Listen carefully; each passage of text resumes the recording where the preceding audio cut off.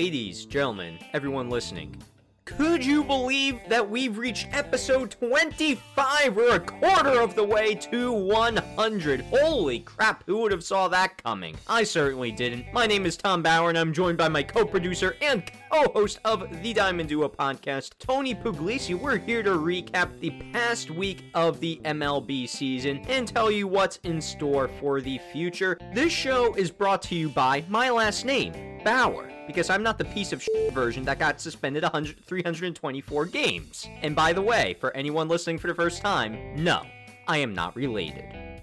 I was wondering how long it would take for that to come up. I thought we'd get to major headlines, but no, just right off the rip. I don't know this guy. I'm not related. The last name is misleading. Yeah, after that headline, I instantly, knew I gotta throw this in the beginning of the episode. I am not leading people on at all, and I don't want any flack for the show at all and being like, this Bauer sucks.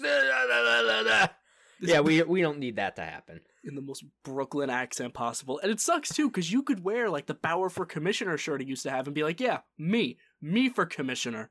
But now if you go around wearing that, it looks a little sus. And I don't know if you'll have time to explain, it's me, guys, it's me, I'm Bauer, not the other one. Here's my ID. Here's my social security number. Look me up. I am definitely a Bauer. Oy vey. Welcome to the show, by the way, if you're tuning in for the first time. I'm hoping we didn't tune you out at all. We will get into better news. We will be talking Bauer, of course, in a little bit more detail in just a couple of minutes. But let's get some things straight. We are recording this at 9 p.m. on May 1st, Sunday. May 1st. I can't believe it's May already. We're already a month into baseball. Not a full month yet because technically the lockout delayed the season by a week. So, long story short, if anything happens after when we are recording, it will not be covered in the episode unless Editor Tom or Editor Tony say so. Also, go follow us on social media at The Diamond Duo Podcast on Instagram, at Diamond Duo Pod on Twitter. We will be posting show updates, creative content, and graphics to display things that happen during the show, including something that's going to happen later in the show. You probably already know if you saw the title of the show, we're doing Teams of the Month later, so that will be a graphic in itself. Go vote and tell me that Tom Bauer's team is better than Tony Puglisi's team. I've got a 2-0 advantage in that department. But with that being said, Tony's shaking his head no. Nope. So I'm just gonna blow past the subject and get on with the actual episode. You're blowing past it because you know your streak's gonna end tonight, bucko. Well, you think it's gonna end tonight. I mean, I'm already on the winning streak against you, technically. If you want to bring up fantasy last week, I'm 3-0 against you. So, I mean... Hey, we play each other again. Don't count me out. Don't call it a comeback, because it's coming. Yeah, we'll see. My team's about to be 3-0, and you're about to be, hopefully, 1-2. I'm actually going to be 2-1. So, who knows? We're going to face each other in the playoffs, and it's going to be just an entire episode talking about that. That's going to be epic. We're going to have to, go on the social media war, against each other, and use the page as, a battleground. That would be funny. That would be funny. At any rate, let's get on with the episode. Yeah, we'll cross that bridge when we get there. So normally, we would kick off a show like this with an extended segment of Around the Horn, just talking about the hottest teams and the not-so-hottest teams around MLB. But as Tom alluded to, and as you very likely saw in the title of this episode, we're going to be doing Teams of the Month later, and we anticipate that's going to take quite a bit of time, so we're going to do a truncated version of Around the Horn. And by truncated, I mean real short. We're going to spend no more than maybe 2 minutes on, if not the whole segment, then each, the hots and the nots. So, just real quick, the way this is going to work, I'm going to tackle the hot teams, Tom is going to tackle the not teams. We have 4 listed for each, and I'm going to get this kicked off right away to talk about the hot teams. Let's kick this off right from the West Coast with the LA Angels that have rattled off an impressive 7-3 in their last 10. They are in first place in the AL West, and it's fueled by little-known stars of the game like Mike Trout and Shohei Ohtani, and actual under-the-radar guy Taylor Ward, but trust me, that dude's breakout, if it keeps going, we'll talk about him again some other time because this kid looks legit. Next up, we're going back over to the East, but down south to South Beach. It's the Marlins. Yes, folks, the Marlins are a good baseball team. They're 8-2 in their last 10 somehow, and they had a 7-game win streak broken today by Logan Gilbert and the Red Hot Mariners. But Miami, they're hitting for once, and their pitching is as good as ever. Not much to say, they're playing really complete baseball right now. Hey, you know who else is playing really complete baseball? Shocker to the world, the New York Yankees. They have the longest current win streak in MLB, I believe on the season as a whole so far, with 9 in a row. Yes, they've been beating up on bad teams, but what do you want them to do, lose to them? That's what they did against the Orioles one time, and they said, you know what, we don't want to do that anymore. And a lot like the Marlins, it's just a lot of everything going well. Anthony Rizzo has morphed into Barry Bonds, Garrett Cole looks like Garrett Cole again, and Aaron Boone is not making any more gaps with the lineups. It's amazing what I'm saying about the Yankees right now. I'm very ecstatic. And last, but most certainly not least, a team I definitely wrote off for the top of their division, the Minnesota Twins, who are 9-1 in their last 10. They, like I said, first place in the AL Central, absolutely taking advantage. Byron Buxton's healthy and he is hot. Their pitching staff is surprisingly really, really good. I want to highlight Joe Ryan. Go look at his stats. I rattle them off right now, but I'd be there all day. I love Joe Ryan this year. And the bullpen's really kicked itself into shape, so good job, Minnesota. You are blowing expectations out of the water. Now, just do us a favor, don't get into October unless you actually plan to win this time. Let's move on to the teams that are not. Now, question, at this point in the season, if I had to go back a month ago and say the Red Sox are only 1 game better than the Baltimore Orioles at the end of April, I think I would throw something at myself in disbelief. Like, I would try and injure myself because I'm like, what the hell is wrong with you, future self? Like, go back to where you came from. Like, get the hell out of here.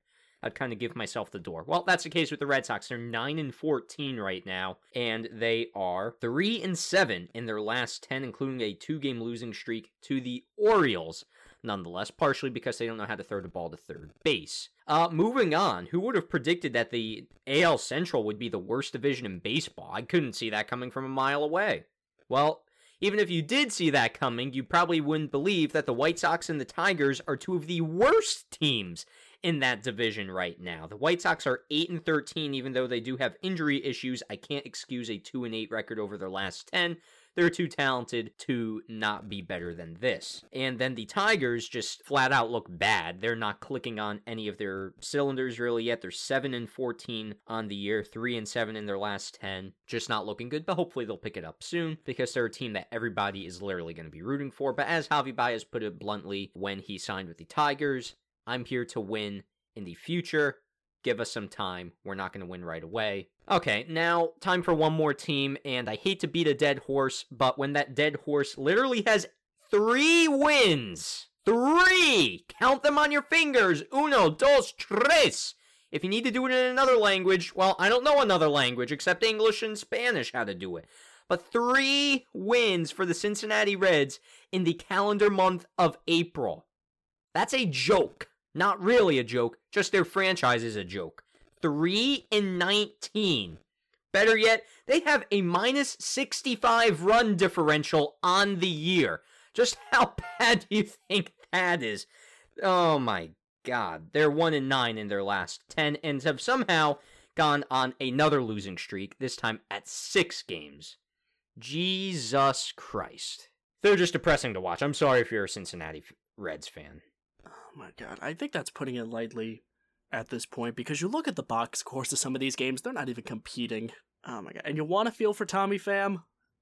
You really do. Guy wanted to go on a revenge tour this year, and of course TikTok sensation Joey Votto. Who knows? Maybe one time, Reds, maybe one time you won't appear in Around the Horn in the Not segment, but until that comes, what's that? I think Tommy Pham could literally get more wins in his Fight Club against Luke Voigt than the Reds do on this year. Like, we debated that last week, but I think that's a fact at this rate. He would not go 3-19 against Voigt. No. Something tells me with Voigt on IL, yeah, no. I think Pham has a better shot there than on the diamond. But that's it for our Around the Horn segment, folks. I was not kidding when I said this was truncated, because we got Teams of the Month to get to, and we actually have quite a few stories to tackle. So why don't we jump right into that, and let's just rip the band-aid off, talk about the one we alluded to right at the beginning of the show, and talk about a pretty sour chapter of Dodgers history, and I suppose just baseball history as a whole, that's coming to a close now, because if you were unaware of the situation, disgraced pitcher Trevor Bauer has been on administrative leave for something very, very heinous, very, very horrible for a while now. Like, quite frankly, I don't even remember how long it's been. So it's got to be about a year now since he was officially put on it. And some folks anticipated, okay, maybe this year he either just, receives a suspension and makes a comeback either this year or sometime next year. Well, throw that idea out the window, folks, because Papa Manfred has dished upon Trevor Bauer the longest non-lifetime ban suspension in MLB history,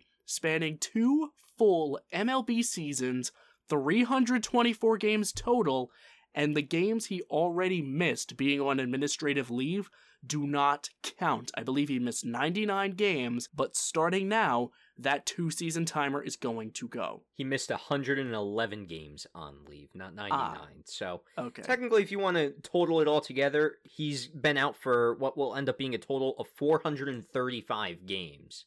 But again, that doesn't count. Only the 324 counts because now he's not getting paid. When he was on administrative leave, I believe he was getting compensated in some regard. I don't know how much, if it was his full salary, if that was truncated.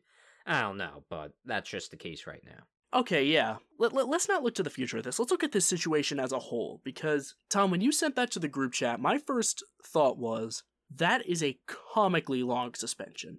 Now, even before getting into what actually transpired, because if you don't know, the former holder of longest suspension in MLB history was A-Rod, and he got 1 full season.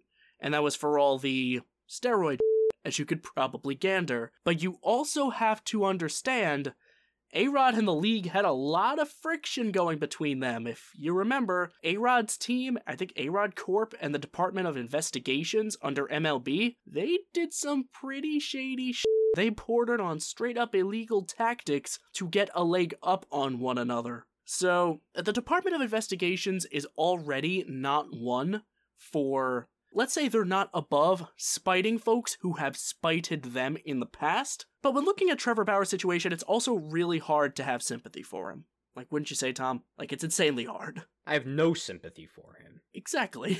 The way he's treating it, he trying to maintain his innocence and all, but there's not really a sliver of proof that I can see right now to where he's innocent in really any regard. Clearly he did something that was not, let's say, average of somebody to do. And I think part of the reason why he got more games is apparently there was another accuser that came out over this past week. Because 324 games, with domestic violence, no one's been suspended, I think, more than 60 games in the past. We're talking, think of Jose Reyes, think of Marcell Ozuna. They're back. They got back in baseball. I don't think Trevor Bauer is going to be making a return in baseball after 2 full seasons.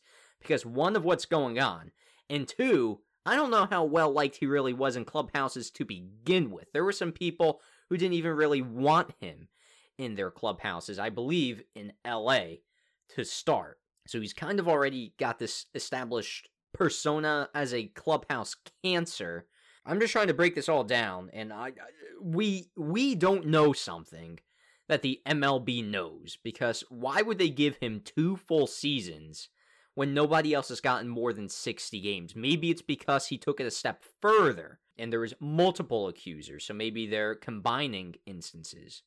Or maybe they're just kind of punishing him for kind of making this look like a circus for the league already, and they're just throwing him out the window for 2 years to say, we're not going to have a circus for 2 more years. Goodbye. Now, he's appealing this, and he's probably going to bring some sort of legal grounds into it. I know when he was in court initially, I believe it was a no contest, or he wasn't found guilty because the jury couldn't find enough evidence to put him in guilt, or maybe there was trouble with the jury.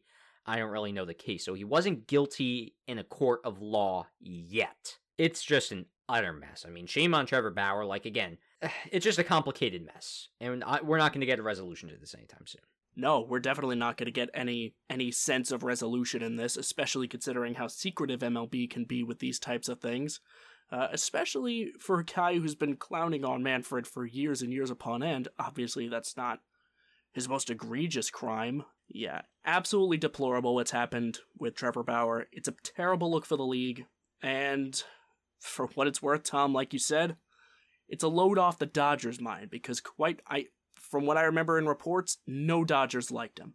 They all unfollowed him the second he got put on administrative leave, so they know. They know it's not just he was like, oh, the likable heel. He was a prick. Everyone knew he was a prick. So if everything that MLB has suspended him for is actually true, then f*** him. No remorse. You can't do that kind of shit and just get away with it. It's horrible. Again, obviously, if you couldn't tell, we're not going into exactly what he got suspended for because, no. If you'd like to understand the full story for yourself, trust me, you could find it everywhere. Just, obviously, fair warning, the acts are... They're pretty deplorable. If they all are 100% true and factual, then it's a tough read. But... moving from this topic, which is, bar none, the darkest on this show, let's go to one of the lighter, actually two light ones right in a row. I'm actually going to leave out to the next one because I think this one's more important. We're going to stay in Dodger Town, but we're going to talk about one of the most revered men to ever wear Dodger blue, and that's Clayton Kershaw, who just recently, I believe it was last night, set the record for most Ks by a Dodgers pitcher. He struck out Spencer Torkelson to collect strikeout number 2,697 to pass Dodger legend Don Sutton. He ended the night with 2,700 on the dot. So, Tom, it's pretty ironic. We talked about Miguel Cabrera. I think it was just last week getting 3,000 hits. And already we're in May today, and we already have another record to talk about, this time with Clayton Kershaw. Yeah, now I would like to throw out there, I think 3,000 hits... I mean, I don't want to say it's rare company and more of an accomplishment, because obviously owning a franchise record as historic as the Dodgers is its thing on its own, but he hasn't reached 3,000 strikeouts yet. That being said, I feel bad for kind of clowning on that now. Granted, given that the career that Clayton Kershaw has had as one of the greatest left-handed and one of the greatest pitchers of all time in MLB's history. But, I mean, it's an incredible accomplishment to pass the great Don Sutton to get the record. I mean, this is a guy who hopefully will be a Dodger for life. At this rate, he's 34. He's got that one-year contract. I honestly don't know if he's going to even come back for another year. Maybe this year he's going to walk into the sunset after this year. We just don't know. I mean, now he's about 300 strikeouts away from 3,000.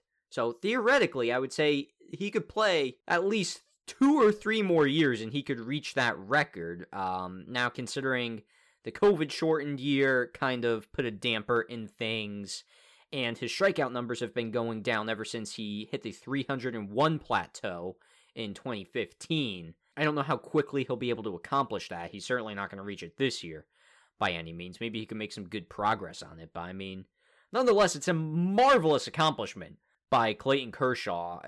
Just kudos to him. Congrats to Kershaw for getting 2,700 career strikeouts. You pretty much took the words out of my mouth when you started the segment with the long history of the Dodgers. Like, honestly, going into the season, I almost forgot he was that close, just because I figured Don Sutton was heads and shoulders above him. I don't know, for some reason I thought he had 3,000 strikeouts, but what do you know? Now it's Kershaw, and I think that plays into the fact that, do you think Clayton Kershaw... I kind of want to get your feet on this really quick. Do you think Kershaw is the best pitcher in Dodgers history? That's a tough sell. Because you have to imagine, even though his career was short, you had Sandy Koufax, Don Drysdale, obviously a name you can't forget. Even Fernando Valenzuela, even though I don't think he's number one, even he's a name that most people forget about in his peak. Yeah, I would even throw Oral Hershiser on that list just because of the greatness he did in the postseason for them. Clayton Kershaw, I think, is the closest thing to the best they're going to get. I still got to give the nod to Sandy. Like, I think they're both kind of up there in terms of success, at least regular season, and setting records and being among the top tier of MLB pitchers during your era. But given the postseason success of the Dodgers, which isn't necessarily Clayton's fault, given how the league has been, but his postseason performances in the past, I mean, let me look at his postseason ERA. It's 4.19 on his career, which isn't pretty. It's not bad, but it's not great either. I mean, I'm just looking at some of his other postseasons, and they don't have great numbers. I mean, let me compare him to Sandy Koufax real quickly, because if I'm picking the greatest Dodgers pitcher of all time, it's going to be Sandy Koufax or Clayton Kershaw in my mind. And honestly, I think I'm leaning with Sandy, I think. I will tell you, Sandy in 4 series in the postseason has a .95 ERA. Wow. That is in, I believe, 7 games. Yeah, 7 games started. 4 of them were complete games, by the way. Oh my god. Okay, in the 1965 World Series, when he won World Series MVP, by the way, he had a championship win probability added, which it's exactly what it sounds like. It's how much percentage you put towards your team winning the championship. 70.4. This man was 70% possible for the Dodgers winning the World Series. One guy, and he started 3 games. That's why I say Sandy's the best, like in Dodgers history, because of the success he did. Also, he has multiple Triple Crowns that Clayton Kershaw has won. They also match on Cy Young and MVP total. They both have 3 Cy Youngs and 1 MVP. You can argue Sandy could have gotten possibly many more, or at least a couple more in each department had he played past the age of 30. But, I mean, come on. When I compare people, like, with legacy and stuff like that, I look at the postseason, because that's a big factor in determining legacy, in my mind. And clearly Sandy has the upper hand. Granted, he's thrown a lot less games, but Kershaw, I don't really remember ever being that Sandy Koufax level good in the postseason. No, postseason Kershaw is definitely going to bring him down.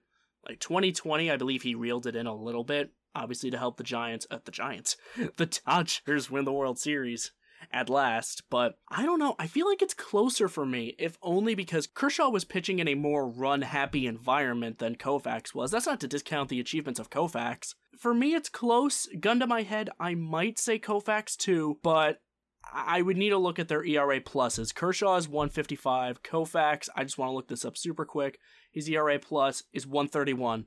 So Koufax's abilities alone, exacerbated over an entire career, might make him better.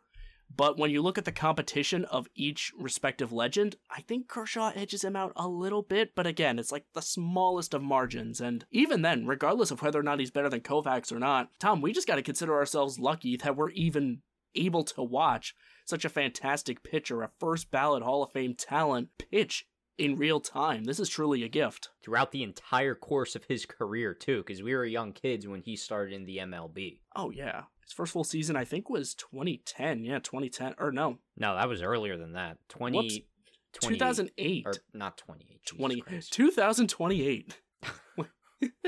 Yeah, 2008. That's when a young Clayton Kershaw graced Dodger Blue at the ripe age of 20. Absolutely fantastic achievement. Couldn't have happened to anyone better. And yeah, congrats to Kershaw. So moving right along, bit of a shorter story, but still a very impactful one. Ronald Acuna Jr. staying in the National League. Ronald Acuna Jr. is back from injury. Now, if y'all remember from last year, Ronald Acuna Jr. had to undergo Tommy John surgery after he injured his leg in the outfield. Wait a minute. Wait, did I say Tommy John? Yeah, he went. Can I start that over? No, I want to bring this up now. He underwent Tommy John surgery because he injured his leg. He tore his ACL, and he needs Tommy John surgery. I mean, maybe he needed both at the same time, for all we know. No, I'm just stupid, folks. It's late. I'm going to chalk it up to that. But nevertheless, Ronald Acuna injured himself last year in the outfield of Marlins Park and had to miss the remainder of the season. And it was originally anticipated he'd be back by like the All-Star game this year, maybe sometime in June. But he healed up very nice. He was taking live BP by the time the season kicked up. And now he's back. Batting leadoff for the Braves in 3 of the 4 games in which he's officially been off the IL. He's not lighting the world on fire yet. I mean, he stole 2 bases in his first game back, so that's at least something. And, he's Ronald Acuna Jr. He's gonna find his form now that he's fully healthy and is gonna get every opportunity to do so. And the Braves, wow, talk about a shot in the arm. This is gonna... Those early season struggles they had, Yeah, Acuna is gonna do away with those pretty damn quick. Yeah, he's definitely gonna help this team win some more ball games down the stretch. I mean, yeah, no, it's Ronald Acuna. He's not gonna put up that monster season that you might expect, given that he started a little bit late. But maybe he'll pop off and, like, just give him some time. Give him like 10, 15 games, and then let's see what Ronald Acuna can do. Because then he should be at least a little bit more acclimated to being back into the swing of things. One funny story that I want to share about Acuna, the way he found out he was going to come back, Brian Snitker called him at 1 a.m, said, "Hey, do you want to play right field tomorrow?" And he immediately started screaming and going crazy, got real excited. Obviously, he was rehabbing in AAA Gwinnett. I believe that's what the Braves AAA team is. So, rehabbing there for a few games. Snitker called him up. And yeah, just some really wholesome content to go along with an already great story of Ronald Acuna coming back. I can almost imagine Ronald in a hotel room just screaming at 1 a.m, and then everybody like in the hotel is probably like, what the hell is going on? Like, is somebody like robbing somebody? Is somebody hurt? And then Ronald just runs out of the room and he's like, I'm playing right field tonight, yes! Like the AAA manager, like, what the hell's all the racket? And then he finds it's Acuna, he's like, oh, I get it. Oh, I get it. I don't have Acuna on my team anymore. Yeah, he's ready. Also, shout out to that team's social media that pretty much posted when Acuna came back, like, hey, for those who only followed for the Acuna updates, we'll miss you. So, great on Acuna. Let's stick in the National League for this next story, because we had some tempers flaring this year, folks. One of the first big brawls this year, which, granted, you could call it a brawl. It was just a pushing and shoving match, a holding me back fest. It's still a baseball fight after all. Tensions flared in the Mets-Cardinals series, which, if you don't know, the Mets have been plunked by an abnormally high quantity of baseballs this year. A scary total is how many times they've gotten hit in the head. I think Alonso alone has already gotten hit in the head like 2-3 times, which is very concerning. And the theatrics continued throughout the series with the Cardinals. Mets decide to retaliate a little bit. They throw up and into Nolan Arenado. I believe it was Yohan Lopez, the pitcher, who threw at him. And Arenado takes exception. Like, he takes a lot of exception to it. Throws the catcher out of the way, starts going and yelling. You could probably guess what he said. And the bench is empty. The bullpens come in. It's a baseball fight, all fun and games, just like it normally is, until folks get suspended. Arenado got suspended 2 games for starting the whole thing. He actually appealed and brought it down to 1 game. Cardinals reliever Genesis Cabrera also got suspended 1 game and was fined. And one last fine that I want to bring up, because I think it's funny, Yohan Lopez, the pitcher who threw at Arenado, got fined. He did not get suspended, he just got fined, and I believe someone on the Mets paid his fine for him. I don't remember who it was. It might have been McNeil, it might have been Lindor or Escobar. Someone paid the fine for him, and I just thought that was really funny. That's a good friend right there, paying that fine. It's like, you know what? Don't worry about it. I got it. Scoot out of the way. This is just one of those situations about the unwritten rules of baseball. Now, in the Mets' defense, yeah, they have the right to be pissed, but is it really the Cardinals' fault that they've been hit all season long? Like, I don't know if they intentionally meant to hit Pete Alonso up high. If they were getting hit throughout the game, then yeah, that's going to be the boiling point. I will say this, I don't condone hitting people up and in if you're going to retaliate. I don't care if somebody just got hit in the head. Drill the guy in the back, drill the guy in the ass, or hit him in the leg. Somewhere where it's going to leave a nice bruise, and then leave it at that. If the guy gets pissy, then so be it, but that's just the way baseball works, and that's kind of the unwritten rules of the sport, too, is you don't throw up and high at somebody, because that has the potential of ending somebody's career, possibly, because if you get hit in the leg, what's going to happen? You break your leg, maybe you get a broken ankle, a sprain or something, get hit in the head, no big deal. You might just lose your vision, you could get a concussion, which could lead to worse symptoms, you know, you could have bleeding in the brain for all we know, like, nothing too big. Like, obviously a leg injury is far worse than a head injury. So I'm moving on because I would like to talk about Ollie Marmol's little rant after this game, because he was like, how dare the Mets throw up and in at Arenado, and you're risking this guy's career and yada yada yada. Now I get he's defending his guy, but my guy, Ollie, I'm rooting for you hard this year because I have your team winning the World Series. I have you winning Manager of the Year. But that is not a Manager of the Year moment, especially when your team just hit Pete Alonso up high and in the head, and quite frankly, it actually hit him. I don't think Arenado got hit in the head. It just grazed by him. And you're going to complain that that's possibly going to ruin a guy's career when you literally did worse by actually hitting someone. Definitely not the move to throw high and in. If you actually remember a couple years ago, Arenado got pissed at the Cubs when he was still on the Rockies for doing the same thing. It was just a plunked batter fest. Bunch of Cubs got hit. They retaliated and hit Arenado, and he threw a fit because it was too high. Didn't even hit him in the head. It hit him in like the back. But now you understand why he got so pissed that it actually almost did hit his head. I don't know. But folks, don't worry. Don't go feeling too bad for the Mets just yet, because just a few short nights later, they did something very, very impressive, and that's no hit the slugging lineup of the Philadelphia Phillies. Don't get too excited yet. It was a combined no-hitter. Still very impressive, don't get me wrong, but yeah, Tom's giving me the double thumbs down, Javi Baez style, because let's be fair here, folks. Single no-hitters are better. However, that's a rant for another day. For now, we do have to give props to the Mets, because all pitchers that were used, it was Tyler McGill, he started and went 5 innings, Drew Smith went 1, Joely Rodriguez went, I believe, 2/3, Seth Lugo finished that 1 inning, and then Edwin Diaz closed it out in the 9th. Diaz, in particular, looked fantastic. I watched pretty much the whole game. Diaz struck out the side of Harper, Castellanos, and Realmuto. That is not an easy task. And what's even more impressive is the Mets did this on 157 pitches. Like, imagine if one guy was throwing all that.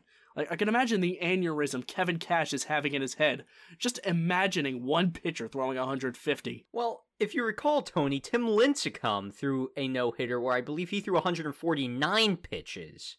Maybe he even cracked the 150 plateau, and I thought his arm would have fallen off. Like, listen, I've pitched, like, when I was younger, my arm would feel like jelly if I threw more than, like, 70 pitches. I was not a big, beefy, strong-armed pitcher. My arm felt like jelly at that rate. I have no idea.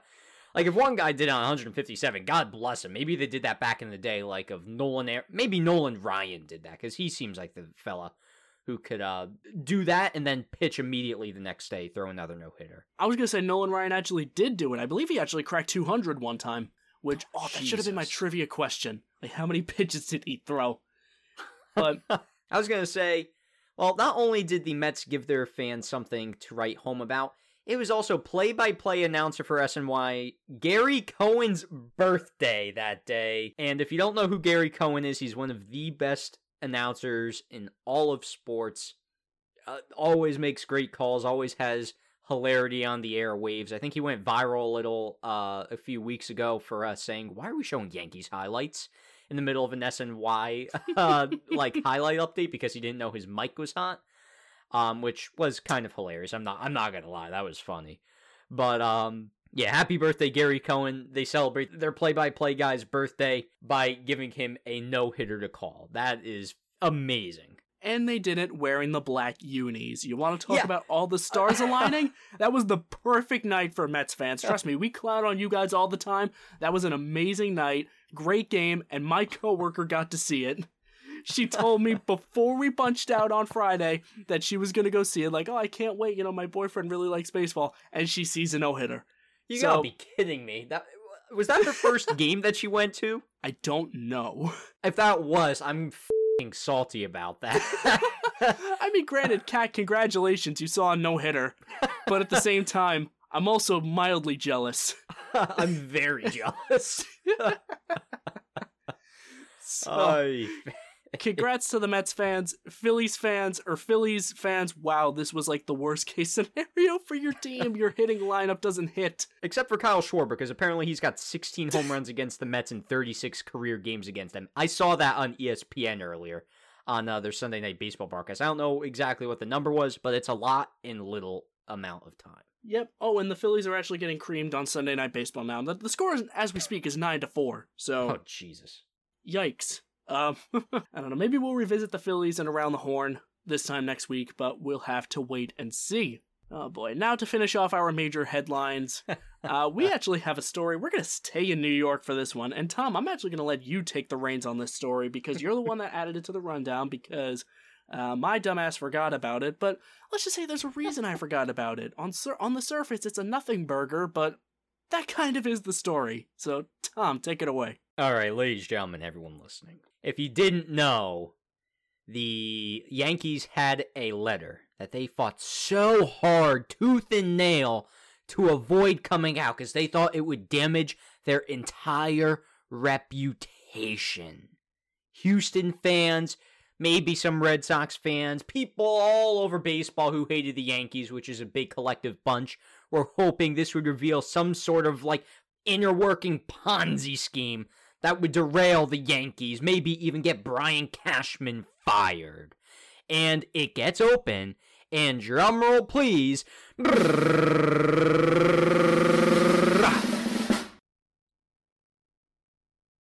Silence? Yeah, because there was literally nothing new that really came out about that.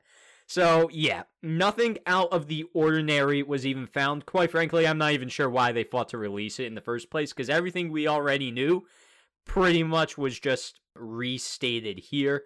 It even made the Red Sox cheating scandal look worse, quite frankly, and the Astros scandal even quite worse. But Andy Martino on SNY has some bullet points down there, the main takeaways of it. You can go read his entire article if you want on SNY.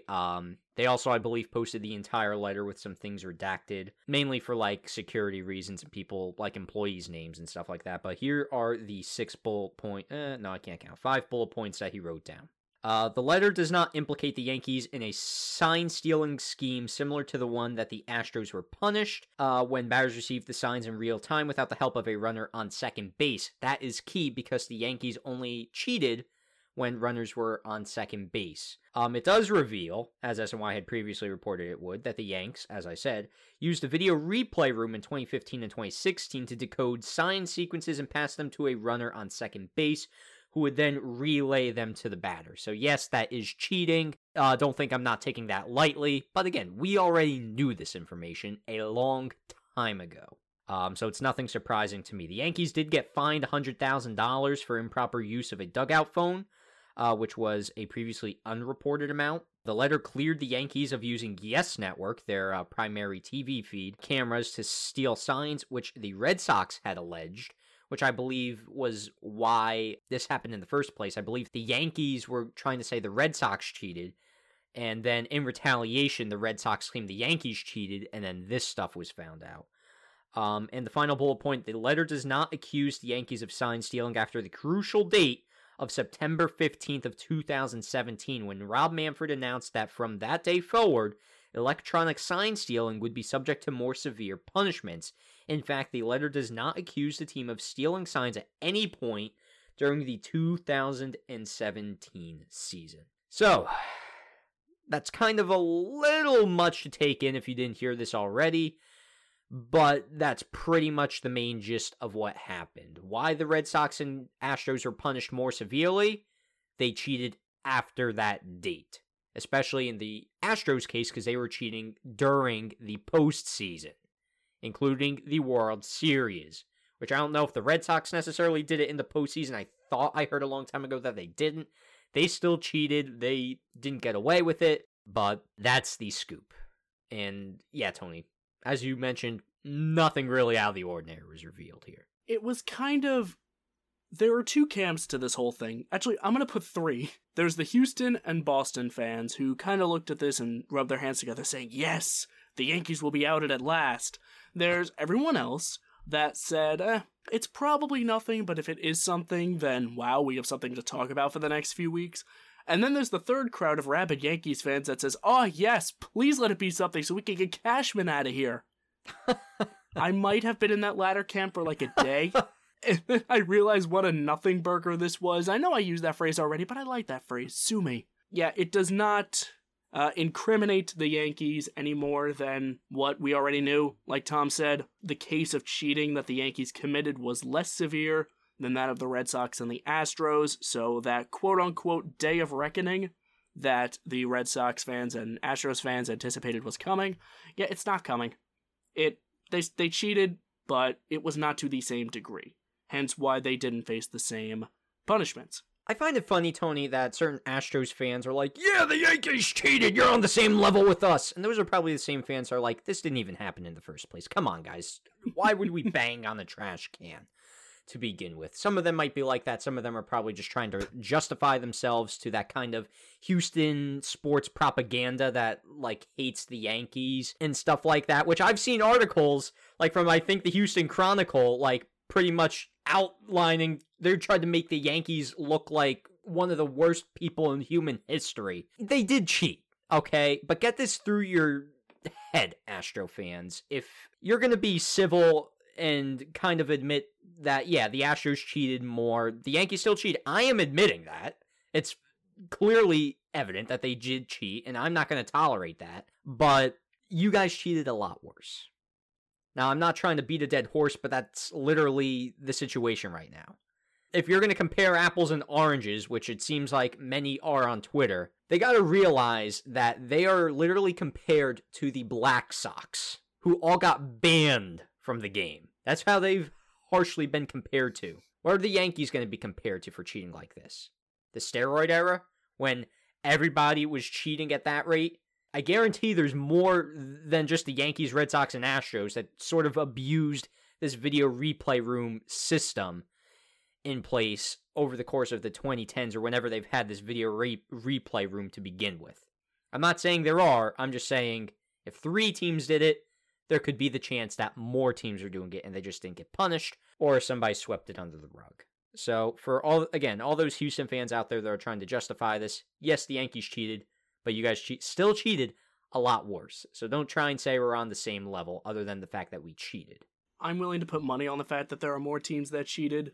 And the one thing I'll say left in this segment, speaking of beating a dead horse, when you brought up the, why would we bang trash cans? It just dawned on me that you opened this segment with drum roll, please. So whoever's editing this segment, let's see if we can get a trash can banging sound to put over that drum roll. How about it, huh? That's definitely not an old and overused joke. Better yet, whoever's editing this segment, how about you let that play out like normal, and then you do the little harp music like a flashback, and then you reinsert it with like either all 3 elements or just a trash bang. And drum roll, please.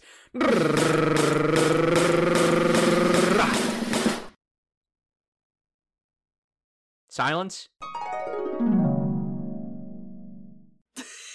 Like 3 trash cans being banged at once. I wonder what sign that's for. Yeah, multiverse of madness is happening. Let's pretend this isn't another multiverse going on right now. Where I said, trash cans, please. Bang, bang, bang, bang, bang, bang, bang, bang, bang, bang, bang, bang. Trash cans, please. I might have to start doing that. If we ever have a drum roll on the show, oh my god, that won't get old fast.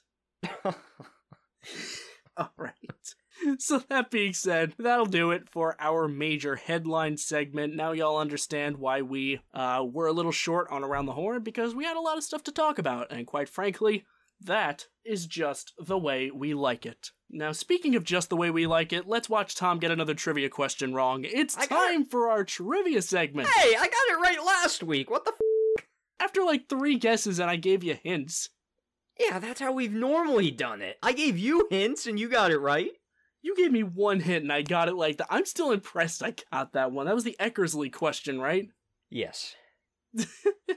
Well, this one I will say is a little easier just because I was pressed for time and just looked for a question before we started the show. But I'm going to get right into it because this has to do with your sweetheart team. Oh, sorta, kinda. So, star third baseman for the Cardinals, Nolan Arenado, who we just brought up for getting almost hit in the face and starting a fight because of it, today, on May 1st, just hit his 275th career home run. Now, Tom, what I want you to tell me, name the other 3 third basemen in MLB history to hit 275 home runs or more within their first 10 seasons. I'll just, right off the bat, I'll tell you there's 3. All right, so let's throw out Mike Schmidt. because That's he's one. the king of Clash when it comes to that. I want to say A-Rod, but I don't know if he counts because he played shortstop to begin his career. He does not count, but you did get Mike Schmidt, so you've got one so far. Okay, then let's throw in... I'm trying to think if it's one of the Robinsons. I always get them confused. Brooks Robinson I know is a third baseman. I'm thinking of Frank Robinson for whatever reason, but I think he was a first baseman. Frank Robinson is not a third baseman, and Brooks Robinson is not the answer. Oh, I knew it wasn't Brooks Robinson. He's known for his glove. That's fair, but it's not Frank either. Yeah, that's what I figured. Other third baseman to do this. Let's see. I think it's Gio Urshela. Oh, yeah, no, it's Jason Nix from his days back when he was a New York Yankee. Come on now. Oh my god, how can I forget? Baseman. Or Eduardo Nunez. How about that? Let's throw that name out there. That's a name I've not thought of in a minute. Yankees legend Eduardo Nunez. I'm trying to think of like third baseman that can mash, and for some reason I'm drawing a blank. I do this all the time when I play Wardle. I'm like, okay, who are the 5 NL Central teams? And I can name like 3 of them, and it takes me like an extra 30 seconds to name the other 2 for some reason. When you put me on the spot, I always draw a blank, which sucks. If you want, I can give you relative time periods. I mean, you can do that. That would be nice. One of them is 21st century. One of them is kind of mid-20th century. Why can't I think of this? This I should know off the top of my head, like bam, bam, bam. Oh, Chipper Jones has to be one of them. He's actually not. Oh, off. I mean, if anything, that's more impressive for Arenado. He's on a better home run hitting tear than Chipper. All right, well, how about this? How about another Brave? Eddie Matthews. Bam, that's one. Okay, so that's the 1900s player. How about Troy Gloss? There you go. That was it. How about that? It was him. I remembered he Nicely hit done. a crap ton of home runs with the Angels. And then I'm like, okay, I don't know if he reached 250 because I thought his career was like shortened by injuries, but I got it right. I'm proud of myself. I'm not proud it took me that long, but I'm still proud of myself nonetheless. Hey, don't worry. When we edit this all down, it'll seem instantaneous. Yeah, no, it's not. There was this crap ton of comments in the middle. For reference, by the way, Gloss actually has 320 career home runs. It was the fact that he only played 13 seasons. You know, after that 10th season, he only played 3 more where he accrued just a couple more home runs. So it did suck to see his career come to an abrupt halt, but you're right, he was on a torrid start. And Eddie Matthews needs no introduction. Hall of Fame third baseman, teammate with Hank Aaron. Just one of the best to ever do it. Simply put. Yeah, my strategy here was to think of players I've used in MLB The Show, because I guarantee that would have landed me with success. I've rarely played with Matthews. I love his swing. I played with Gloss and he sucked. That's not how I came to the answer, though. You know what's so funny? I was thinking about giving you the hint they're both in MLB The Show. I'm not even a little bit kidding. I would have choked you if you did that. That would have been a terrible hint. I mean, that would have narrowed it down, to be fair, but I would have been pissed. All right, whatever. Okay, let's move on from trivia, because we've already spent enough time on this. So let's talk about something that's going to make somebody pissed, and that's going to be Teams of the Month. Because one of us is inevitably going to take players from one or the other that we were planning on drafting, and one of us is going to be salty because somebody's going to emerge victorious, or there'll be a tie on social media, in which case we will both be probably equally salty. But if you haven't been here before for any of our fantasy drafts, here's how it works. We take turns drafting a team based on their performance in the month of April for this time around. We've done other fantasy drafts in the past, like best not in the Hall of Fame draft, where we just drafted a bunch of people that are not in the Hall of Fame and tried to assemble the best possible team with it. We cannot repeat players. I would like to point that out. We're doing all 9 positions in the field. We are including a DH, which can be a hitter of our choice that none of us has chosen yet. Then we also have a starting pitcher and a relief pitcher to go with it. A snake draft like always. So if I get the first pick, Tony will have 2 and 3. And then I will have 4 and 5 and so on and so forth. And of course, you can vote on social media pretty much whenever Tom decides to create the graphic for it sometime later this week. We'll post it on our Instagram story and also on Twitter. We will post a poll of who had the better team of the month. And you will even see some graphics and stats to accompany that. So, how we get started with this? Well, Tony, you better pull up your phone and ask Siri to flip a coin. All right, folks, here we go. The very high-tech solution for flipping a coin. Here we go. Yeah, hang on. We did this already once. We gotta say who's gonna have heads or tails. Oh yeah, that's right. Thank you. I would have embarrassed myself thoroughly, so I'll call first this time. I'll say tails. Okay. Hey Siri, flip a coin. Tails. Bada bing, bada boom. I think that's like the third time I picked first. I'm gonna be honest, like I'll hold it up to the camera. It says tails. It's gone, but it said tails. I didn't hear anything. That's why I'm like a little sus. I believe you. Oh wait, do you want me to flip it again? I don't even know if I want the first pick. No, no, I believe you. I'll give you the benefit of the doubt. Also, because I know I haven't picked first in the past and I've still emerged victorious. I'm undefeated in this, if you couldn't tell. I'm a little cocky. Yeah. That's because Tom has like 7 burner accounts and he uses them all to vote for himself. I can pull up the receipts, of who voted and who didn't vote. There are no burner accounts. I do not do that. I am sure. Yeah, you keep telling yourself you that. You can look at them too! You have access to the accounts! I refuse to believe it. I plead the fifth. Get on and pick your player. Alright, you know what? You don't gotta tell me twice, because you know what? There's a reason I said Paisan earlier. I called you Paisan, because my first pick is gonna be a Paisan. That's the Italian legend, Yankees first baseman, Anthony Rizzo. Now, I was debating on who to take first. I had like 3 guys in mind based on positional needs. But at the end of the day, can I really deny the legendary Italian himself? He's a fellow Anthony. I have to have him on my team. If it's not, it's just a crime. What can I say? If you've even remotely been paying attention to baseball, you know how good Anthony Rizzo's been. League-leading 9 home runs. He's already accrued 1.1 WAR. A 1067 OPS with a 213 OPS plus. Yes, he was the beneficiary of a very generous short porch home run game. Yes, they would have all been home runs in one park and one park alone, but he hit them in that park, so I don't care. The numbers don't lie. Rizzo's been red hot to start the year, and he's my first pick for my team of the month. Well, of course you picked Rizzo. I do have backup first baseman, so I'm okay with that. But now, I'm going to take the true MVP out of the American League with the second overall pick right now. I am taking J-Ram, of course. Jose Ramirez, the Cleveland Guardians third baseman, who is tearing the absolute snot off the ball right now. 7 home runs on the year so far, which is near the league lead. 28 RBIs, driving them Guardians in. I never thought I would say that because they usually suck at offense. A 342 batting average, a 411 OBP. OPS of 1133 and an OPS plus of 232. Pretty damn impressive for who I think is the MVP of the American League currently at this moment. Also leads the league in total bases with 57 at the moment. So, of course, I'm taking Jose Ramirez. I could have taken another position, but I think hands down this is probably the guy I wanted on my team the most outside of possibly Anthony Rizzo. But whatever. Whatever, Tony. You can do whatever you want by taking him because I'm going to take, with the third overall pick, your dark horse Cy Young pick in the National League, Pablo Lopez. Tony flipped me the bird. It's okay. I have a backup, but god damn it, that's my boy. I knew I had to take this guy early because to me, he's by far the best pitcher in baseball right now. 3-0 record, perfect. A 0.39 ERA, which is leading the league in his 4 starts. He's got 23 strikeouts, only 4 walks. And I'm going to say a stat. He also hasn't given up a home run yet.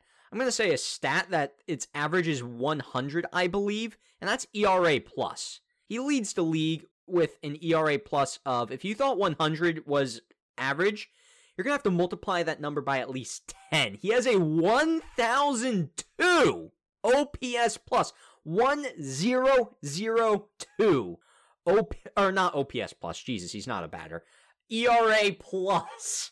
Currently at the moment, the Miami Marlins have their ace right now, and he just might win the Cy Young and keep the Marlins somewhat competitive this year. I had to take Pablo with my third overall pick.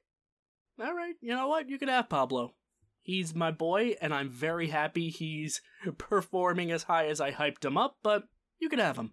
I'm going to go ahead and take another contender for the best hitter in the American League. Have you heard of him? His name's Mike Trout. Little known guy drafted out of some state in the Northeast. I don't know. No one really cares about it. Oh, you. New York piece of I'm not going to defend New York, but I will run New Jersey through the mud all day long. You are disgracing dear one of the greatest players of all time. You take that back. Hey, I'm not disgracing. I'm literally about to praise the out of him. What are you talking about? Fair enough. Go on. Michael Nelson Trout. He's good at baseball. Surprise, surprise. He's been totally healthy this year, which is always a good sight to see. And what does Mike Trout do when he's healthy? He hits. A 236 OPS plus leads all of baseball. How could you say no to that? He has struck out only one more time than he's walked. He's still got that elite sprint speed and center that made him, or rather that allowed him to make a great catch over against the White Sox, and he's a principal reason the Angels are as competitive as they are right now. So, you didn't really need me to tell you that Mike Trout is good at baseball, but in case you didn't know, I'll tell you again. Mike Trout, very good at baseball. You might want to circle him on your draft board when you're making a team of the month, which I will happily take as the man to kickstart my outfield. Now, I'm going to jump back into the infield for my next pick, since I will wait till the end to take a pitcher now. I'm going to go with one of the most, I don't want to say one of the thinner positions in baseball, because there are plenty of good folks there right now, but I'm going to jump over to second base, and I'm going to take a guy who has really impressed me so far this season when I didn't have a ton of expectations. Tom, I have a question for you. Yes, Tony. You like jazz? Oh, you're going this direction. I was thinking you were going in a different direction, but okay, I do like jazz, yes. All right, well, Tom likes jazz, and you know what? I also like jazz. In case you couldn't tell, folks, we are referring to Jazz Chisholm of the Miami Marlins, which, you want to talk about guys like Mike Trout, who are principal reasons their team is doing so well? Yep, Jazz is doing that, and then some. He's got a 192 OPS plus to go along with a 344 on-base percentage, which is a nice leap from last year. Hey, speaking of leaps from last year, he had a 425 slugging percentage last year. That's up to a nice 667 right now. That's pretty good, if I do say so myself. Plays great defense over at second base. He's already accrued 1 WAR with the nice combination of defense and hitting. Just a really complete player he looks like this year, and I'm going to say it, if Chisholm could keep up this torrid pace right now, I don't know, man, you're going to start seeing all-star selections, you might even see some MVP votes thrown his way, and he's just the kind of guy the Marlins need right now, that electric, dynamic bat, and the glove to go with it, so Jazz is my second baseman. I'm doing some research right now to figure out who I'm going to be taking with my next pick. So, Tony just went second baseman. I was thinking about going that route, possibly. But I think I'm going to pass right now. At least for the near future. Because, you know what? I think I'm going to take my first outfielder. And you might be saying, well, the Angels are known for 2 players. Shohei Ohtani and also Mike Trout. Well, how about you start putting some respect on Taylor Ward's name? That's right, the young, actually he's not young, he's 28, I mean, I guess that's pretty young. But the Angels outfielder is tearing it up right now. So much so that I dropped Steven Kwan from my fantasy team for Taylor Ward. That's right, because he's doing more than Kwan is right now. 5 home runs, 13 RBIs with 20 hits. He's got a 392 batting average, an OBP that leads the league of 500, a slugging of 784, and also a league-leading OPS of 1284 with an OPS plus of 278 to boot. Taylor Ward, you are looking really, really good to start the season, young man. And I put you down as Taylor Wells in my notes. I don't know why, but I'm changing that right now. And Tom selects Orioles pitcher Taylor Wells to his team of the month. Yeah, definitely. No. It's a bold strategy, Cotton. Let's see who pays off. We'll have to see, Tony. Let's see if Taylor Ward can lead my outfield to victory. Now, I'm thinking about positions that we haven't tackled yet. I know I could possibly go for DH at some point, but I don't think I'm going to do that quite yet because I do have many backups that I could go in a direction with. But I think I'm going to hit a position that we haven't touched yet. just because I have a number one guy that I want there, and I don't want Tony to take him. So, Tony, you're in love with the Seattle Mariners, correct? I already know where you're going with this. I already know where you're going. Just pick him. It's J.P. Crawford, the shortstop out of the Seattle Mariners. Got himself a nice 5-year extension a few weeks ago, and he's tearing the cover off the ball. Known for his glove, but now he's actually doing really good stuff with the bat, too. 27 hits, 3 home runs, 9 RBIs, 360 batting average, 449 OBP, slugging 573, OPS 1023, OPS plus 210, and is looking like a leader for the Seattle Mariners, and also the premier shortstop in baseball right now. There are a few others I could possibly say are the premier shortstops in baseball right now, but in terms of who's had the best month of April, I think J.P. Crawford stands out at shortstop compared to some of the other guys that were on my board. Yeah, that's a pretty good pick, and I know that because I might have wanted to take him next, but it's okay. It's okay. We're all good because I am, well, since pretty much every position is at least tapped with the exception of closer, which I'll tackle closer when I get there. It's like drafting an actual fantasy. You don't worry about closers too early.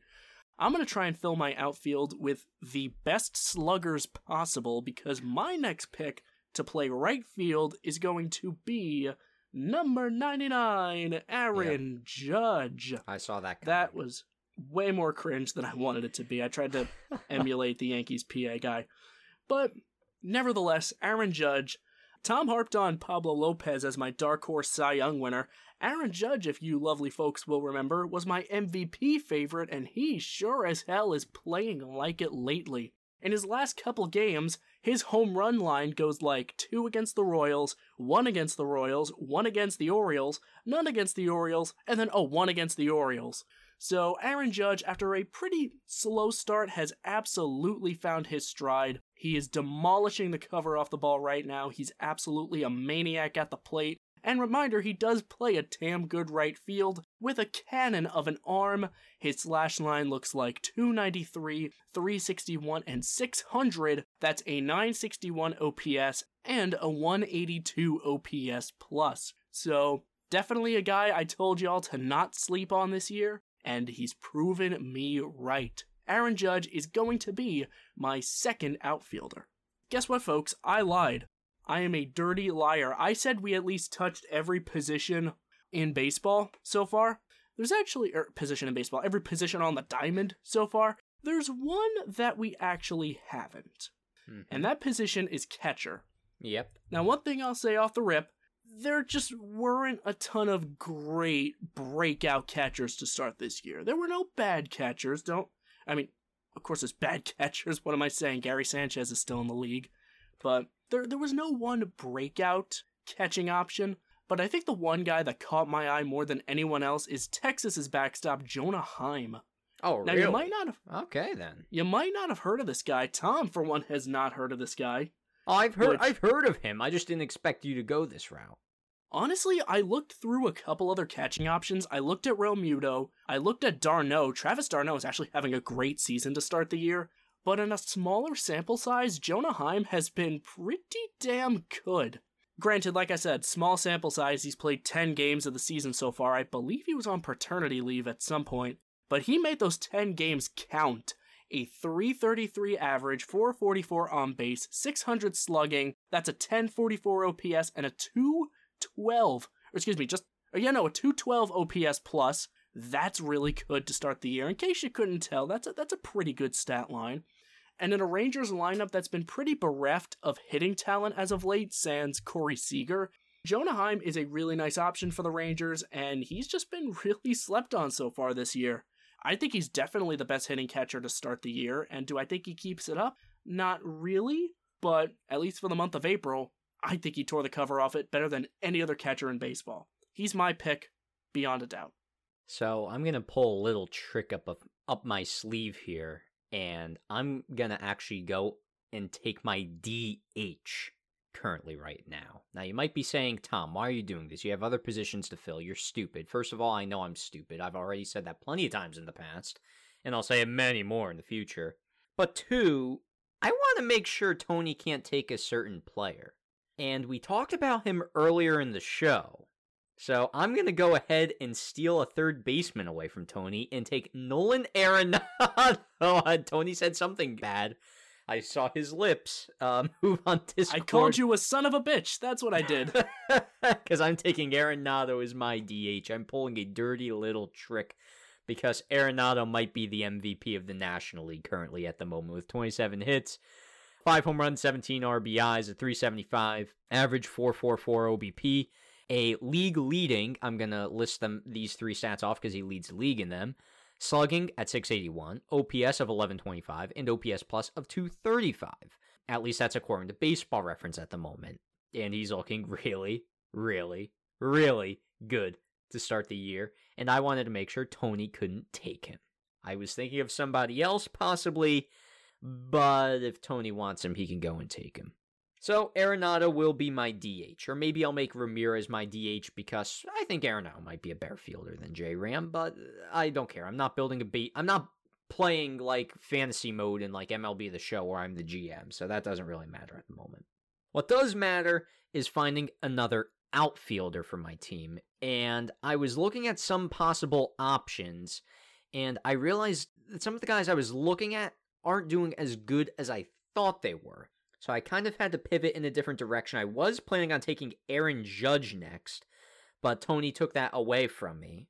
So I'm going to have to go with the next best option. And I think if I'm going outfielder, I'm going to have to take a slugger here.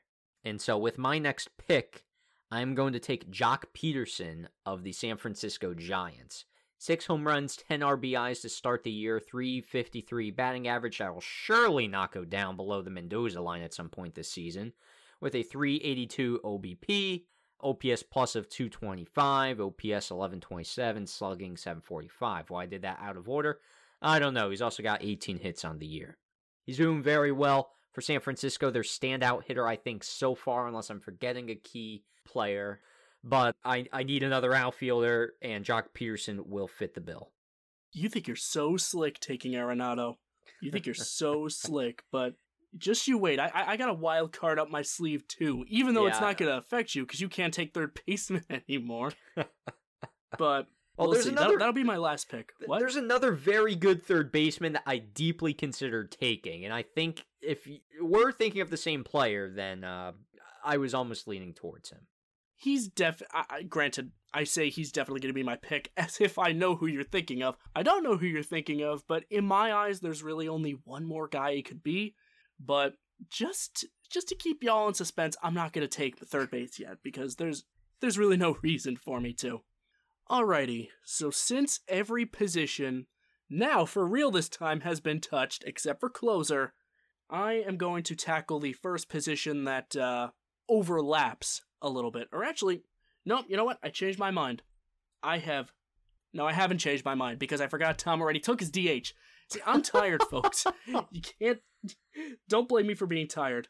I'm going to go ahead and take my pitcher now just to get him off the board so I can talk about the Seattle Mariners again. Tom, you thought you stole my chance to talk about the Mariners by taking Crawford. I am going to talk about the Mariners because Logan Gilbert deserves more love. If Pablo Lopez is the slam dunk Cy Young winner for the National League right now, I think it's pretty safe to say that Logan Gilbert has got the American League on lock right now. He leads the American circuit right now with a .40 ERA. He has an 8.81 ERA plus, which is not quite as eye-popping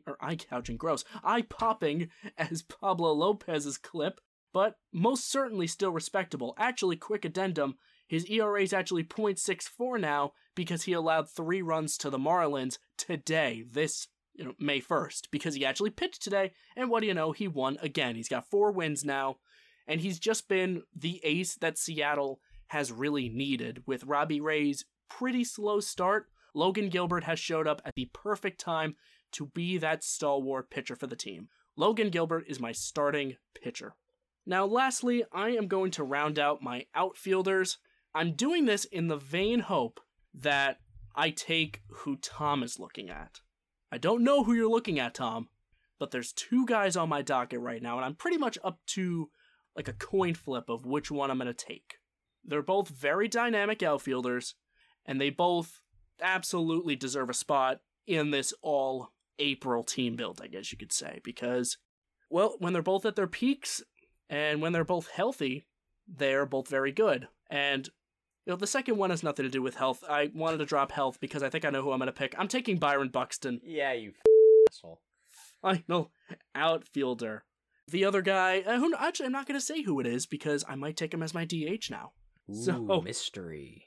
Ooh, so many mysteries. My third baseman, my TH. We'll see. But Byron Buxton, just to get it out really quick, another just fantastic bat. It is so good to see him healthy again. We thought he was hurt when I think he slid into second against the Red Sox, but he's not injured. He is healthy for a full month of April, where he just casually hit 271, 340, and 729 for a slugging clip. Good God. 214 OPS plus. Buxton is an absolute monster to begin the year. You all knew this already.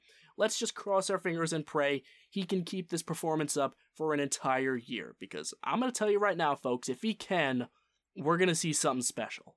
But that should go without saying. Okay, now I'm kind of handicapped in the outfield, because I was going to take Buxton literally with my next pick, so thank you for stealing that. That's what you get for Crawford and Arenado, so I'll take this one. Well, I'm looking at the positions I need left. You've taken positions that I pretty much need, and we've kind of done the same. At some positions, you've taken guys that weren't even on my board, so that's a good thing in my regard. I'm going to have to hold off on outfielders for now, because I got to reevaluate my strategy there, because I really need to pull something out of my ass.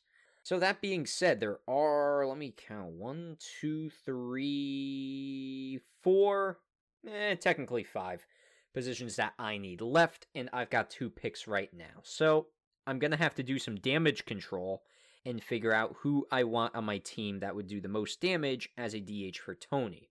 And I think I'm going to lean first base right here. Now, there's 2 guys that I really want on my team, and one of them probably would have been my DH had it not been Nolan Arenado or possibly another player out there. I was comparing them on Baseball Reference when Tony was talking, and I found one first baseman's stats are pretty much better than the other in regards to how they're doing this year. So with my first baseman, yeah, this might be a surprise to you, I'm going to be taking Eric Hosmer as my first baseman. Now you might be saying, Tom, Eric Hosmer, haven't you on him in the past? Yes, but he's actually hitting extremely well to begin the year. Also has 1.4 WAR to begin the year, so he's a highlight for San Diego right now. 28 hits, 3 home runs, and 14 RBIs. A league-leading 389 batting average, which is part of the reason why he sold it for me. A 457 OBP, slugging at 597. A 1054 OPS plus 219. He's looking extremely well, and I wanted to steal him before Tony could possibly take him as a DH. Just because of that batting average. Although, there's probably another player that's on Tony's radar that was on my radar too, that Tony might be taking in the near future. So stay tuned for bad words coming out of my mouth. Alright, I think I'm going to go reliever here, because I think that's the best bet to do, because we haven't taken one yet. And my reliever, no surprise, is going to be Josh Hader of the Milwaukee Brewers. He's got a perfect ERA, meaning zeros across the board. In 10 games, he's got 10 saves as well, 15 strikeouts and 4 walks to his name. He's only allowed 2 hits and 0 home runs, obviously, because of the 0 ERA. This is all in 9 1/3 innings pitched. There would have been another reliever I would have happily taken, but Hader was my pick over the other one.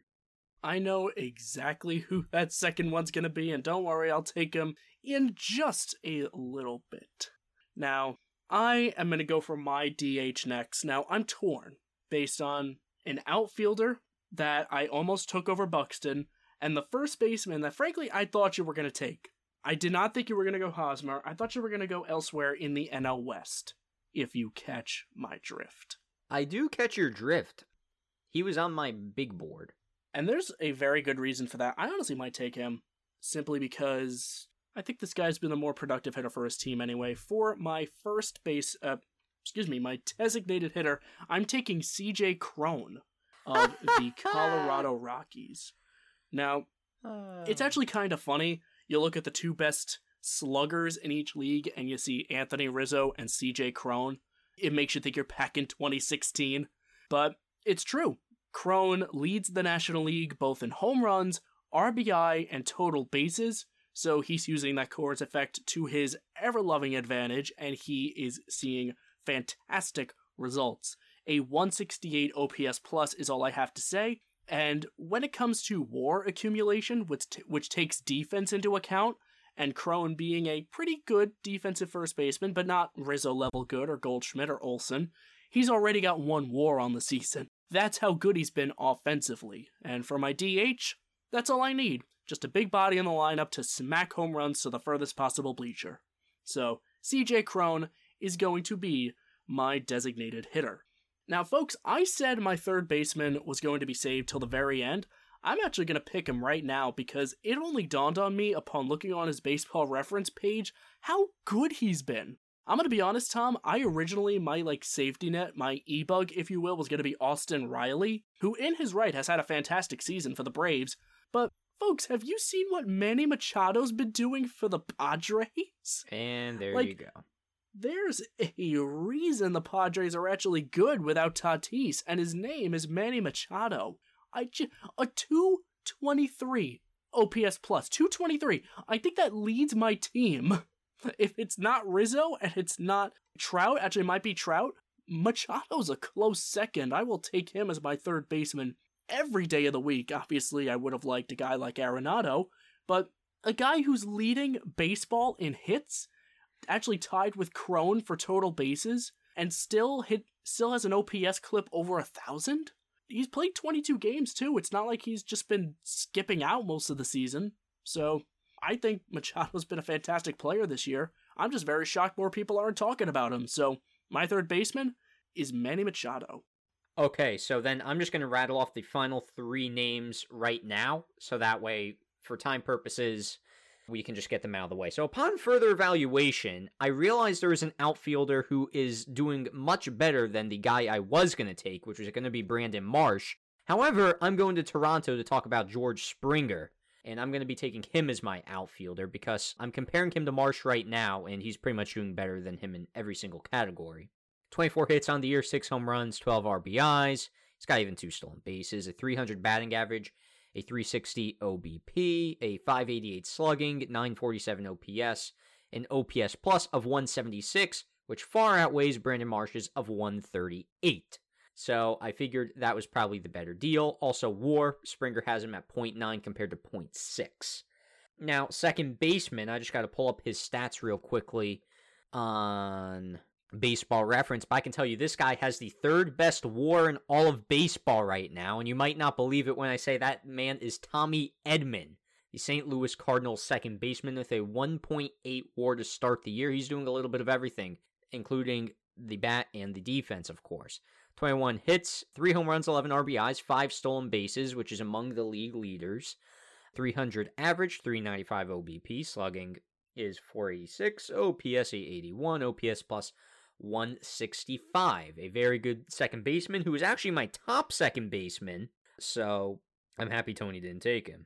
All right, and ladies and gentlemen, everybody listening, my final player of the day is catcher, which I always seem to neglect whether I'm doing a fantasy draft or I'm doing a sort of like fantasy draft on the show. I'm talking, of course, fantasy baseball, Diamond Do a Podcast Fantasy League, which I'm 3-0 in. But that's besides the point. I just wanted to gloat for a second. I'm going to be taking Dodgers catcher Will Smith as my catcher of the month for April. As Tony kind of alluded to, the catchers honestly really didn't perform over the top good. Jonah Heim, I didn't even have him written down, but honestly, he's probably the best catcher of the month so far. So I'll give Tony credit for remembering Jonah Heim and remembering that the Rangers aren't just a sort of average but bad team right now. I'm going to take Will Smith. I was thinking possibly Travis d'Arnaud, maybe JT Realmuto or Wilson Contreras, but I think I like Smith's numbers a little bit better over the bunch. 2 home runs, 11 RBIs, 255 batting average isn't really too much to gawk at. I'll take a respectable 364 OBP, 447 slugging, 810 OPS plus of 136. Possibly the second best catcher all year in baseball right now, but Will Smith rounds out my team of the month for April. Tony, you have the baton. Finish it out. All right, I'll rattle this off pretty quickly as well. I've only got 2 picks left. I'll start it with my shortstop, who I originally was going to take Francisco Lindor. He was pretty much penciled in as the guy for me. But then I remembered baseball's leader in hits is a shortstop, and his name is Xander Bogaerts. Again, like Machado, just really hasn't been talked about enough. His slash line goes 375, 419, 500. That is a 919 OPS, good for a 165 OPS plus. Like I said, he leads baseball, or excuse me, at least the American League, with 30 hits. Punting defense a little bit to take Xander Bogaerts over Lindor. I believe Lindor has a couple more points of WAR, but it's inconsequential when Bogaerts' bat has been that much better. His OBP almost laps him. So Lindor's been good, but I think Bogaerts has just been a little bit better. Now for my closer, I'm going to take the guy that I guarantee Tom was like your 1B to haters 1A, Jordan Romano. Yep. Now, the Toronto closer has, I think, by far been the most worked closer so far in baseball this year. His innings pitched, granted they're not astronomical yet, he's gotten up to 11 1/3, but he has accrued a league-leading 10 saves already in April. The games finished at 12 also leads Major League Baseball. He's got an ERA plus of 2.41. Granted, he did blow 1 save, I believe it was against the Astros, which prevented him from a perfect 11, but 1 blown save in 12 games finished this year. The other one I believe was not a save situation. That's pretty damn good. I could see Jordan Romano being like the Kirby Yates on the Padres type closer this year, an under-the-radar name that no one knows too much, but he gets like 40-something saves because of the repeated opportunities. So, Jordan Romano is my pick to close my team, and with that, we can also close this segment. That is April Teams of the Month. Again, keep your eyes peeled for social media graphics for both my team and Tom's team. Be sure to vote on whose is better, even though it's definitely mine. Give Tom's a look, too. We love a good friendly competition here on the Diamond Duo podcast. So, that all being said, let's move right along into our second trivia question, which I hopefully won't eat my words after trash talking you a little bit there, Tom. I'm hoping you do, but let's see if you know baseball history. So, pre-show, we were kind of laughing at this, and during the show, I said, hey, you know what, let's not beat a dead horse, but also we kind of need to, considering the Cincinnati Reds have a league-worst 3-19 record that needs to be stated again. One of the worst seasons I've ever seen in baseball history to start a whole entire calendar month. Tony, what is the worst record to start a season in a calendar month in baseball history, and which team performed that? So who had the worst start to the season, basically, in a 1-month span? Yes. Okay. A few teams popped into my head. I'm thinking the 03 Tigers, I'm thinking the 62 Mets, and for some... Oh, no! Wait a second. I know the Orioles at one point lost like 20-something straight games. And it was weird. It was with, not Brooks Robinson, it was with Cal Ripken and Eddie Murray on the team, and yet they lost 20-something straight. I'm going to gander a guess. This is a total shot in the dark, by the way. Or by total shot in the dark, I mean a vague memory I had. I'm going to say, I think it was the 88 Orioles, and they lost 22 in a row. Wow. You were no way. Nearly dead on. You are correct with the team. They lost 21 in a row. You were a game off. That 3-19, if you add that, that gets you 22. That was there to slightly throw you off with the record. But I am going to give you the full credit for that because you got that. You aced that question. They also had Fred Lynn on that team, by the way. They finished the year 55-106. Still not the worst in MLB history. Of course, I believe that is the Detroit Tigers of 2003 that might sport that. I'm also thinking of the Cleveland Spiders from long, long ago, but I think Tony's about to correct me.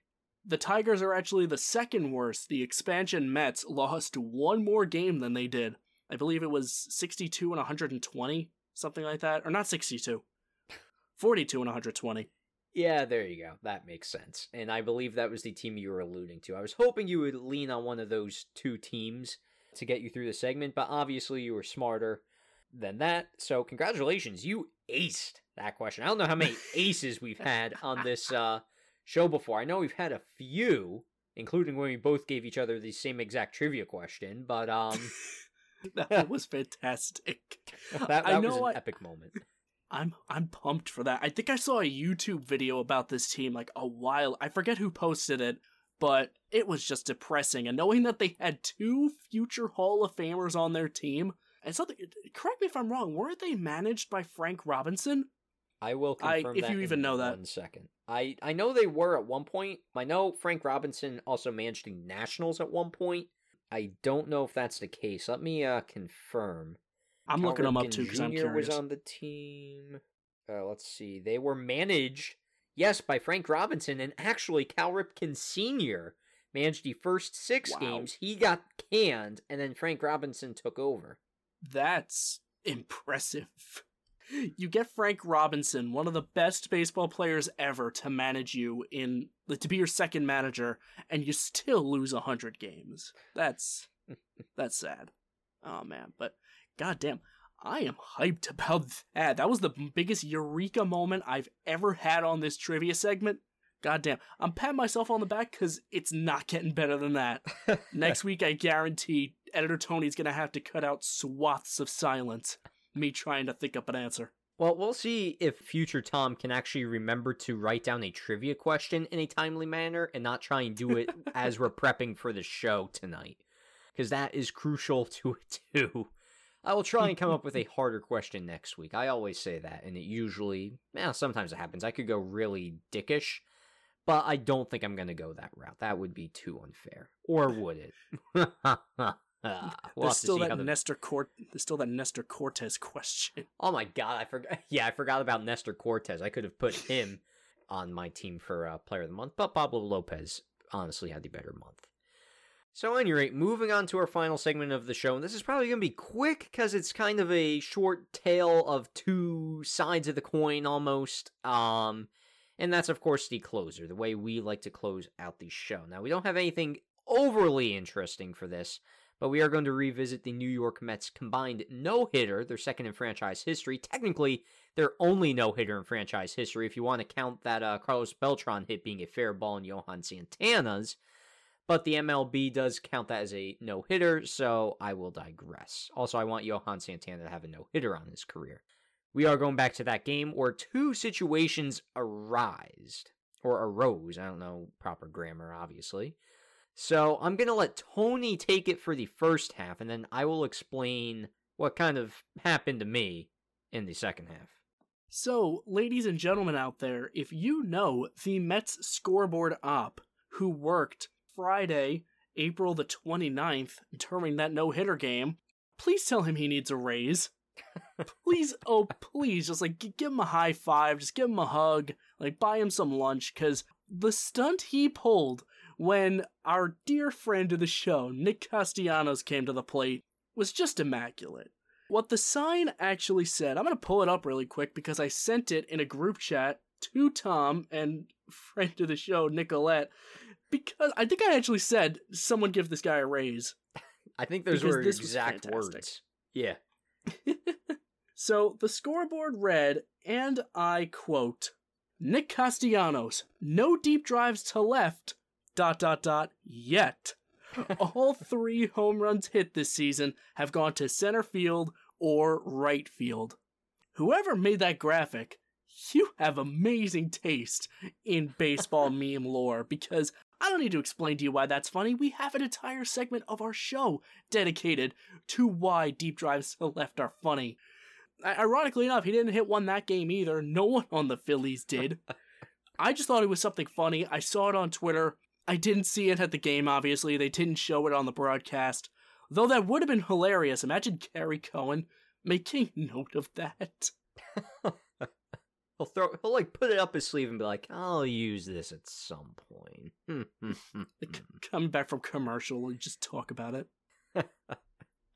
So, that's my side of the story. Again, like Tom said, nothing earth-shattering, just, that's funny. But something else happened that day that, Tom, I believe you are best fit to divulge to our audience. Yes, so if you haven't heard the colloquial term Bad Luck Bauer, essentially that was my Twitter name for a while because I would, sometimes intentionally, but most times not because it wouldn't work if I tried to do it intentionally, would tweet something and then the exact opposite would happen in a matter of minutes.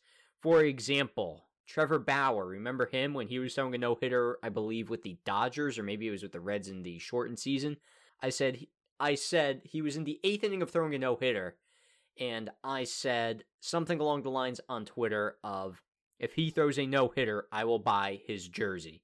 And literally 2 minutes after I hit send on that tweet, his no-hitter was immediately broken up. So stuff like that has happened to me many of time on Twitter, and it is hilarious, and that's why I dubbed myself Bad Luck Bauer for a while. I've since taken it away because that has kind of come and gone, and now I have much better luck when it comes to Twitter. However, I did try and resurrect that term the other night with the Mets game because I'm at work, and I'm like, you know what? Wouldn't it be funny if I kind of brought Bad Luck Bauer back against the Mets because Edwin Diaz is about to take the mound in the 9th inning? And honestly, I didn't even think I needed to even tweet out anything that would try and jinx the Mets because I honestly thought Edwin Diaz would blow it up somehow. It'd be a deep drive into, like, the outfield, and then he'd raise his arm like it's up in the air, and then it would go over the fence. I felt like something like that would happen. So I tried to jinx the Mets. Something along the lines of, you know, they're debuting the black jerseys tonight, and they're throwing a no-hitter right now. Isn't that just, like, divine, like, intervention? Something like that. It wasn't those exact words, but it was along those lines. Needless to say, I failed miserably. And Edwin Diaz looked like Jesus Christ himself on the mound that night. His slider was really working, and he mowed down the Phillies hitters that hard of the lineup so hard that night. So, yeah. Long story short, I can't intentionally Bad Luck Bauer people. It just happens naturally. And usually it's to my dismay because it usually works against me somehow. I mean, I was originally putting in those quotes something like, oh, the rise of Good Luck Bauer. You point something out that could happen and then it happens. But I don't know. I thought Bad Luck Bauering yourself would have been funnier. So, well, I mean, congratulations. Technically I did, because it didn't come true. Like, I wanted that no-hitter to not go off just because I wanted to do it out of spite that night. I was feeling really devilish. And I tried to make that happen, and it didn't happen. So, yeah, it's kind of... I don't know where I'm going with this. The Uno reverse gods put one on me. Well, congratulations, Tom. You are now principally responsible for the Mets being etched in no-hitter history. For the second time, but first if you count the Carlos Beltran hit, like you said earlier. But just some fun happenings around this Met game. Yet another reason for us to talk about the Mets, I guess. Oh man, but Tom, we have been talking for quite a bit. What say we call episode 25 closed as of now? That's a weird way of putting it, but you know what I mean. I couldn't agree more, Tony. It's 11 o'clock at night. I've been up since 4:15 in the morning, so I kind of want to go to sleep. So, yeah. Oh, yeah, that's a good idea. That case, let's fast track it right to the outro. Thank you, everybody, so much for listening to episode 25, the quarter centennial episode of the Diamond Duo podcast. Is that a phrase? It is now. We invite you to again go follow us on social media, the Diamond Duo podcast on Instagram, at Diamond Duo Pod on Twitter, for more show-related content. Thank you again so much for tuning in. We look forward to hearing you tune in next week. Same time, same place, episode 26. We'll see you then, folks. Thanks for listening.